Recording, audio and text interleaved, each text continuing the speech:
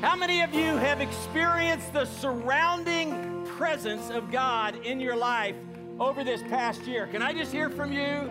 You've experienced the surrounding presence of God. God, we are so thankful to be in this place. We think about what's happened over this last year and the changes that we've experienced, the stuff that we've gone through, the struggles that we've faced, the decisions that we've had to make, all of that. And sometimes it has felt like we have been closed in upon by just the realities of what's going on in the world.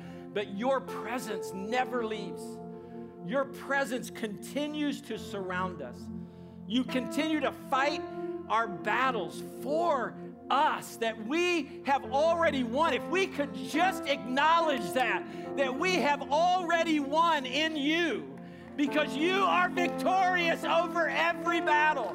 So we have already won in you as long as we stay in you, as long as we stay connected to you. Lord, we pray whatever it is that we need to hear today, and we need to hear different stuff. We're going through different things, different struggles, all of that. But whatever it is that we need to hear on this 4th of July, I pray that your spirit would be set free in our hearts for us to hear it.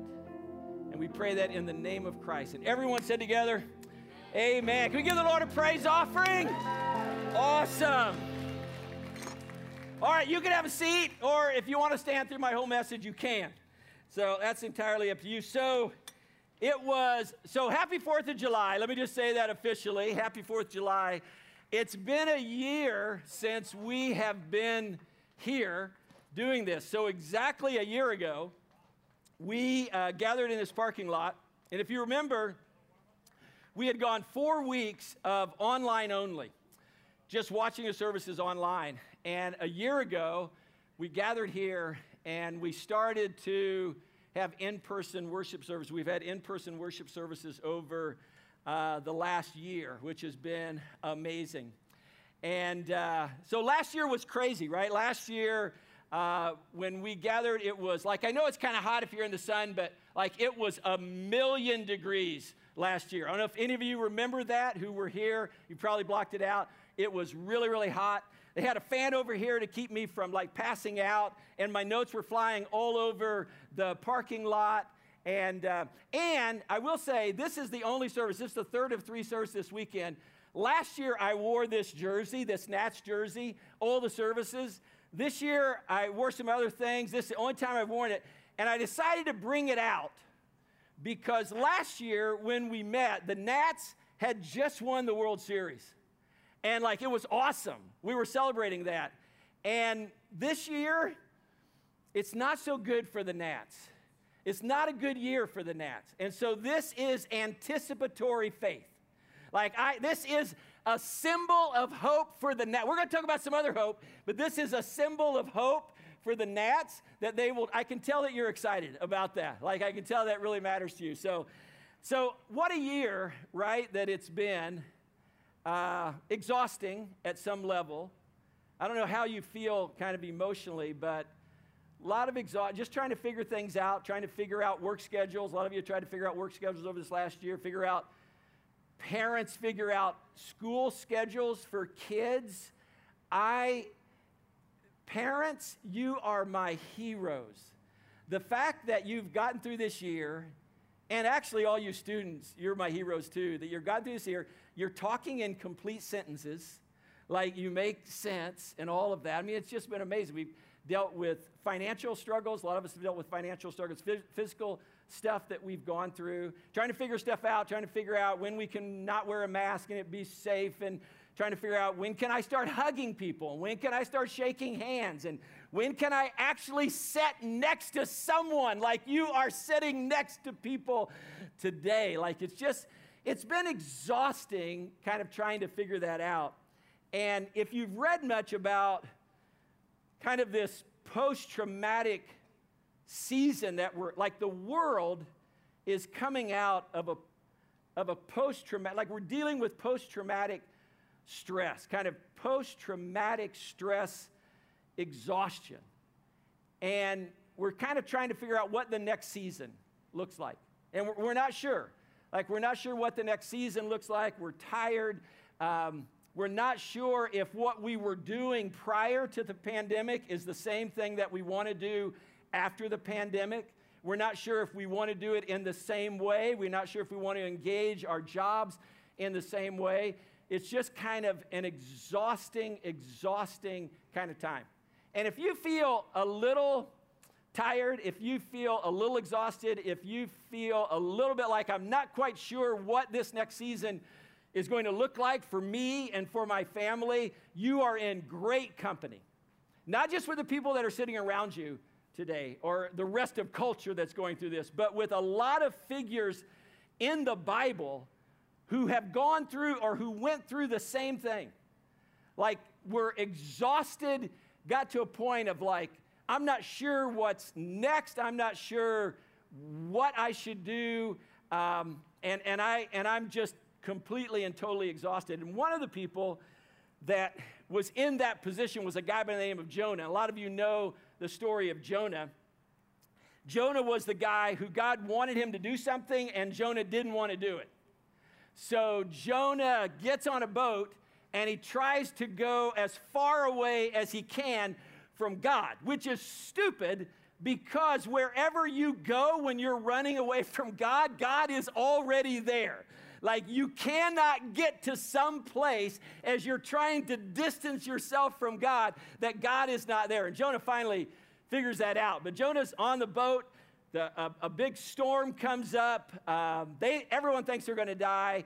The sailors become convinced that Jonah is the problem. Jonah becomes convinced that maybe he is the problem. And so they throw Jonah overboard to save themselves. Jonah gets swallowed by this big fish that actually saves his life, spits him up on the shore, and then Jonah ends up doing what God wanted him to do in the first place. It's an amazing story. And what's interesting about the story is that Jonah is exhausted when this whole thing is over. But Jonah's not exhausted by the storm. He's not exhausted by the fact that he spends some time in the belly of a fish. He's not even exhausted by all of the acting out of what God had called him, like living out the calling that God had. What he's exhausted by is the compassion and the mercy and the forgiveness of God. He is exhausted by the compassion and the mercy and the forgiveness of God. And that makes no sense whatsoever unless you realize what it was that God had called Jonah to do. And what God had called Jonah to do was to go to a city called Nineveh, which was the capital city in the largest empire of that time, and to preach a message of repentance. And the Ninevites were a part of this empire that had brutalized the Israelites. Violence, oppression, brutality, evil things that they had experienced at the hands of the Ninevites. And the message from God is, Jonah, I want you to go preach a message of repentance, that they would turn from that brutality and that violence and that oppression and all of that. And if they don't turn, something really awful is going to happen to them. Now, the reason Jonah didn't want to go to Nineveh and preach the message of repentance is not because he's afraid they won't repent. It's because he's afraid they will repent. And Jonah doesn't want them to repent because Jonah doesn't want them to experience the compassion and the mercy and the forgiveness of God. They have hurt him, and they have hurt his tribe and his people, and he wants them to pay for what they've done. He wants them to suffer. But things don't go exactly the way that Jonah hoped they would go. He goes to Nineveh. He preaches a message of repentance. The people of Nineveh repent, and in response, God shows compassion to them. He forgives them. And now Jonah is angry. He's exhausted. And he's not quite sure what to do next. So he just goes outside the city and sits there and sulks. And that's where we pick up the story in chapter 4. The book of Jonah is only 4 chapters, very short book. And chapter 4, which I want to read most of it, is a very short chapter. But this is what happens next. But Jonah was greatly displeased with God for his forgiveness and became angry. He prayed to the Lord, "O Lord, is this not what I said when I was still at home?" In other words, this is the reason I didn't want to go to Tarshish. This is the reason I didn't want to go to Nineveh.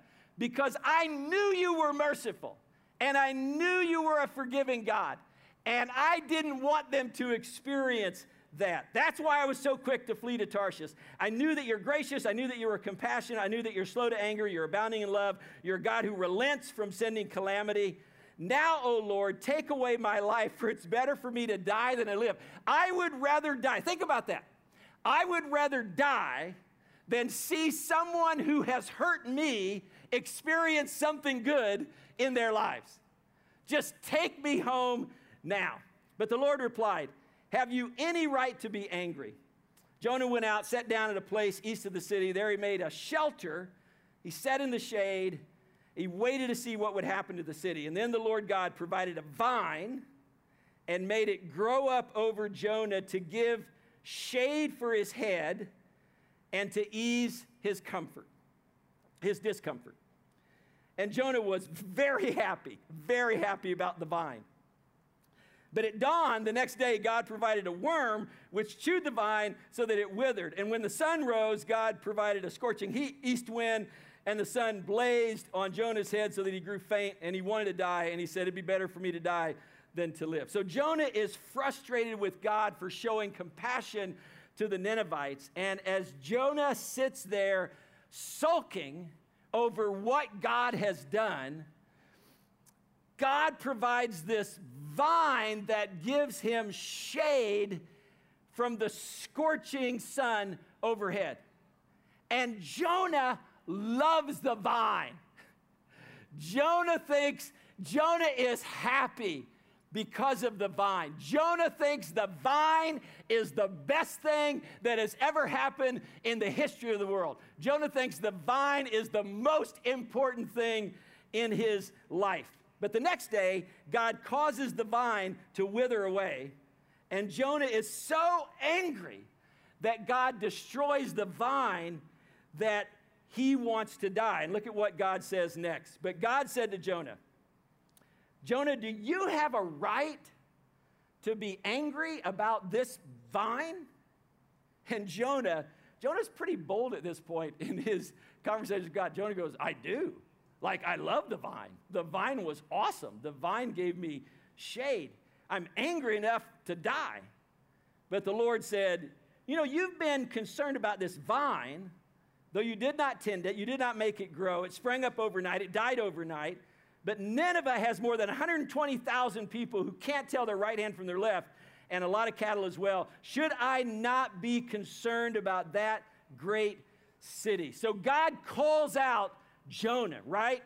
He says, "Jonah, think about this. Think about how perverted your heart has gotten, that you have more compassion for this vine than you have for the 120,000 people that are living in Nineveh.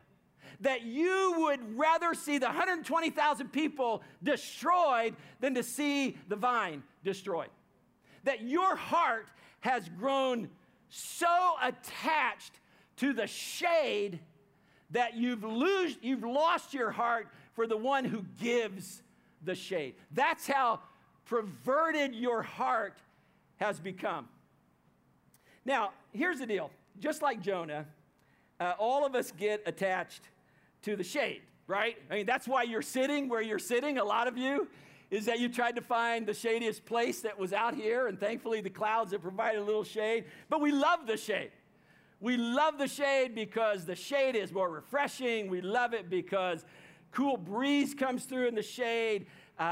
It's just easier when we are in the shade. Everything is just better in the shade. And we love the shade in our lives as well. We love the things that refresh us, that renew us, that make us happy, that get us through situations. We love the shade. And I would say in this last year, as we've been navigating through this pandemic and trying to figure out like what we're going to do, like we've been trying to find shade wherever we can find shade, just to survive, just to have a moment of happiness, a moment of joy, a moment where it feels normal, a moment where like we feel okay. And sometimes we look for shade, and it's kind of healthy places that we look. Sometimes we find shade in a relationship, right? A relationship that is healthy, a relationship that's fulfilling, a relationship that's refreshing.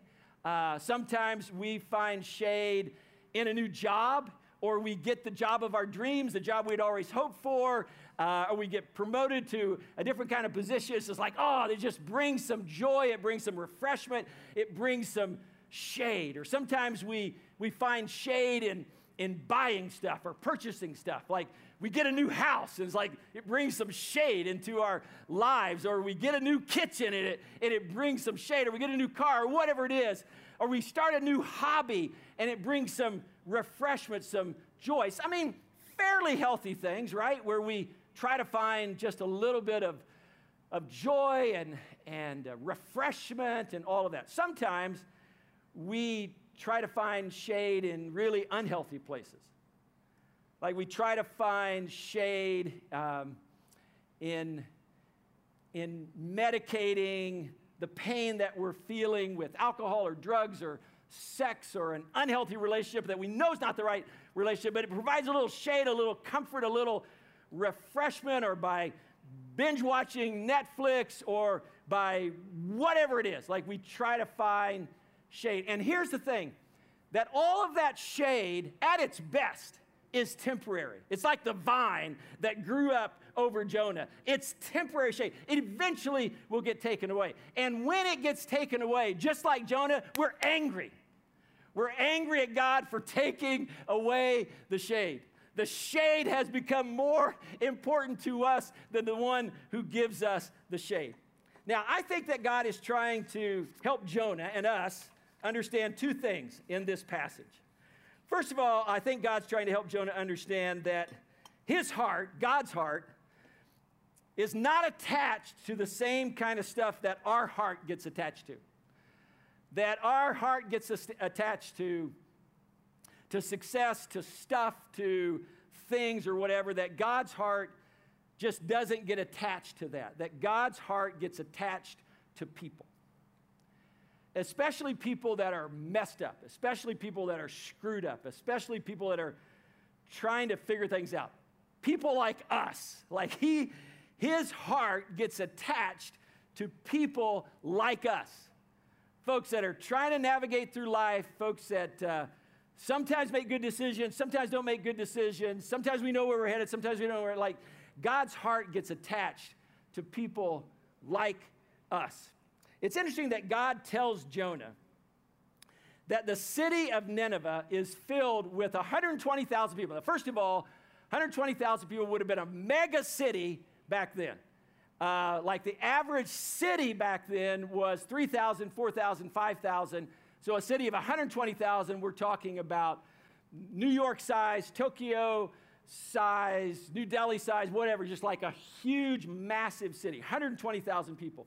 And God tells Jonah that the people that live in the city, they can't tell their right hand from their left hand. That's kind of a Hebrew phrase, telling your right hand from your left hand, that is talking about someone who is spiritually lost, someone who's spiritually blind, someone who is trying to figure things out, trying to connect the dots, that doesn't know really where they've come from, doesn't know really where they're going, doesn't really understand what their purpose in life is, like why they're here. And so because of that when they come to these decision points in life, they're not sure whether to turn to the right or whether to turn to the left. Like you have to have some grounding in your life to make those kinds of decisions. Like it's the grounding that we have rooted in the God who created us, that when we come to these decision points, they become not easy, but they become a little clearer because we have a sense of who we are and who God is and who God wants us to be. And so it's a little easier to make these decisions whether we turn to the right or whether we turn to the left. And God tells Jonah, here's a city that's filled with people that don't know which way to go. People that are trying to figure it out. People that are not sure about what their life is all about. And because God's heart is attached to people and not stuff and not things, that God's response to the people of Nineveh is not judgment upon the people of Nineveh. It is compassion on the people of Nineveh. That God wants to do something about it. God wants to help them. God wants for them to experience something different. God wants for the trajectory of their lives to go in a different direction than it's going in right now. That's the first thing. Second thing I think God's trying to help Jonah understand and us to understand is that he wants us to have the same kind of compassion for others that God has. See, God wants us to be compassionate to the people who are still trying to figure things out. Still trying to connect the dots, still trying to figure out whether to go to the right or whether to go to the left. And here's the thing, it's easier to be compassionate for people who are trying to figure things out, trying to connect the dots, trying to figure out this God thing, this Jesus, all of that. It's easier to be compassionate when they are not hurting us in the process. But God wants us to be compassionate to the people who are trying to figure it out, even if at the process of trying to figure it out, they are saying things that are hurting us, doing things that are hurting us. He still wants us to be compassionate. He still wants us to want the best for them. The reason Jonah was so angry with God is because even though the Ninevites repented of their brutality and their violence, there's a lot of stuff they didn't do. And this is the part we sometimes miss of the story, is that yes, they repented of being so violent. They repented of some of the oppression that they had been involved with. They said, we're not going to do that. We're going to go a different course. But there's a lot of stuff they didn't do. Like they didn't adopt and embrace the Mosaic law. They didn't get circumcised. They didn't become a part of the covenantal people of God, which meant that the Ninevites still remained this powerful political entity that posed an enormous threat to Israel's national interest. And that's why Jonah does not want the Ninevites to repent, because if God had done something awful to them or allowed something awful to happen to them, then Israel would have been helped. That would have been a big help to the nation of Israel. But God doesn't do something awful to Nineveh. Instead, God weeps over Nineveh. He looks at these people who are not quite sure where to turn, and his heart is broken. Just like Jesus, as he made his way into Jerusalem, on his way to the cross, on his way to pay the price for our sins, on his way to pay the price for our forgiveness, for compassion for us, for mercy, on his way to provide shade for us. We're told that as Jesus entered into the city, Jesus wept. Even though he knew he was about to do something that would provide help and compassion and forgiveness and shade for humanity, his heart wept for the brokenness of people who were about, think about this, of people who were about to nail him to a cross. The very people who were going to cry out, crucify him, he's weeping over their brokenness. He's weeping over the fact that they're not quite sure like how to live life. Now here's the deal. We live in a culture, I think, where there's not a lot of weeping that's going on. I mean, we weep over our stuff, like when things don't go well, we weep over our stuff, and maybe we weep over the stuff of people that are really close to us. But I'm talking about like weeping for the others. weeping for those who are on the other side. Weeping for those that are on the other side politically from where maybe you are or we are. Weeping for those that are on the other side theologically from where you are. Weeping for those who are on the other side morally from where you are or ethically from where you are. Like weeping for folks even though they may be on the other side of where we are. Like Jonah, we are often too angry. We live in an angry culture. Oftentimes we are too angry, or we're too self-protective, or we're too focused on trying to hang on to the things that give us shade, even if it's just shade for a little while, that we lose sight of what God is actually trying to do in the world.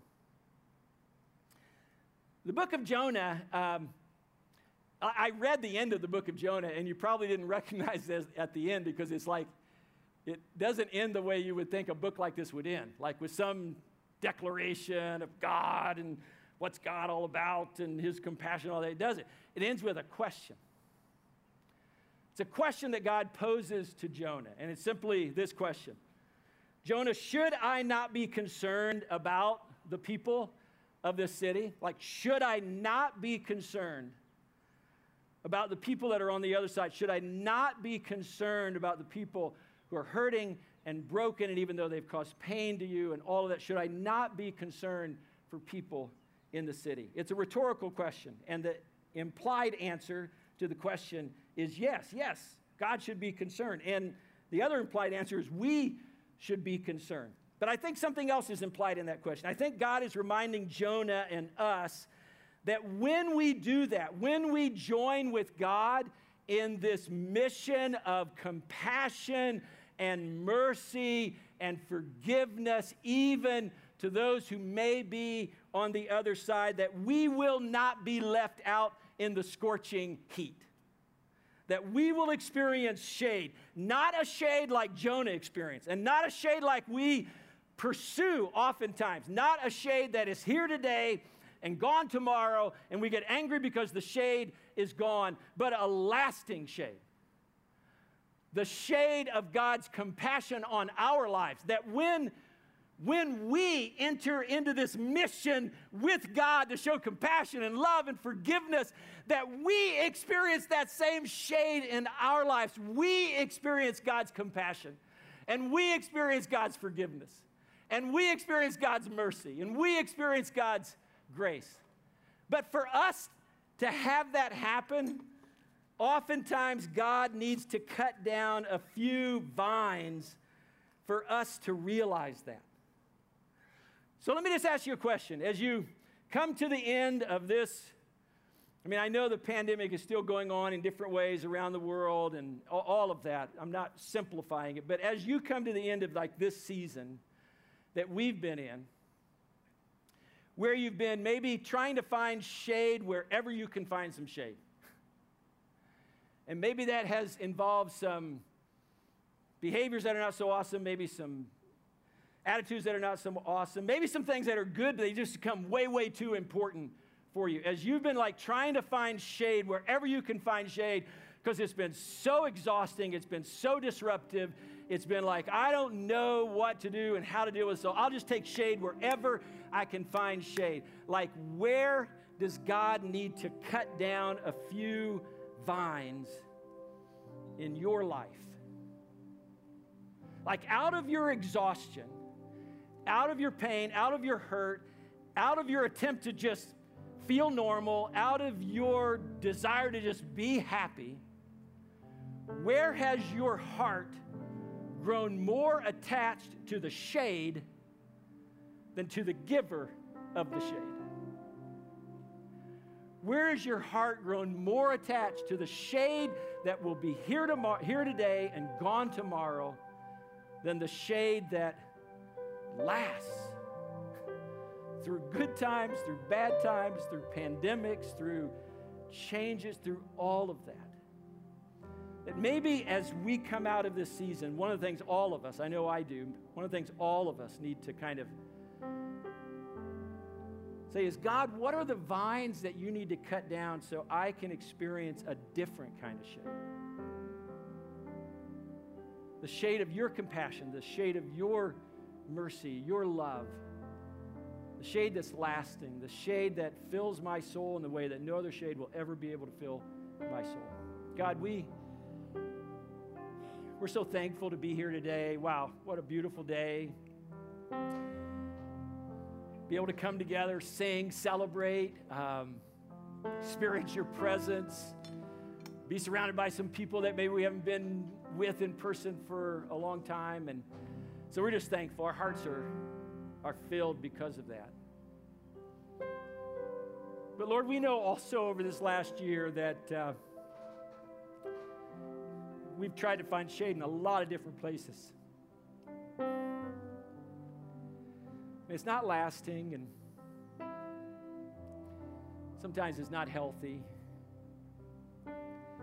And we want to find our rest, our peace, our refreshment, our joy, our shade in you. And maybe today, consciously, we just need to think about a few vines that we've become a little too attached to, and just be willing to let you cut some of those down. We pray this in the name of Jesus, the one who gave his life to give us shade. In the name of Christ we pray. Amen.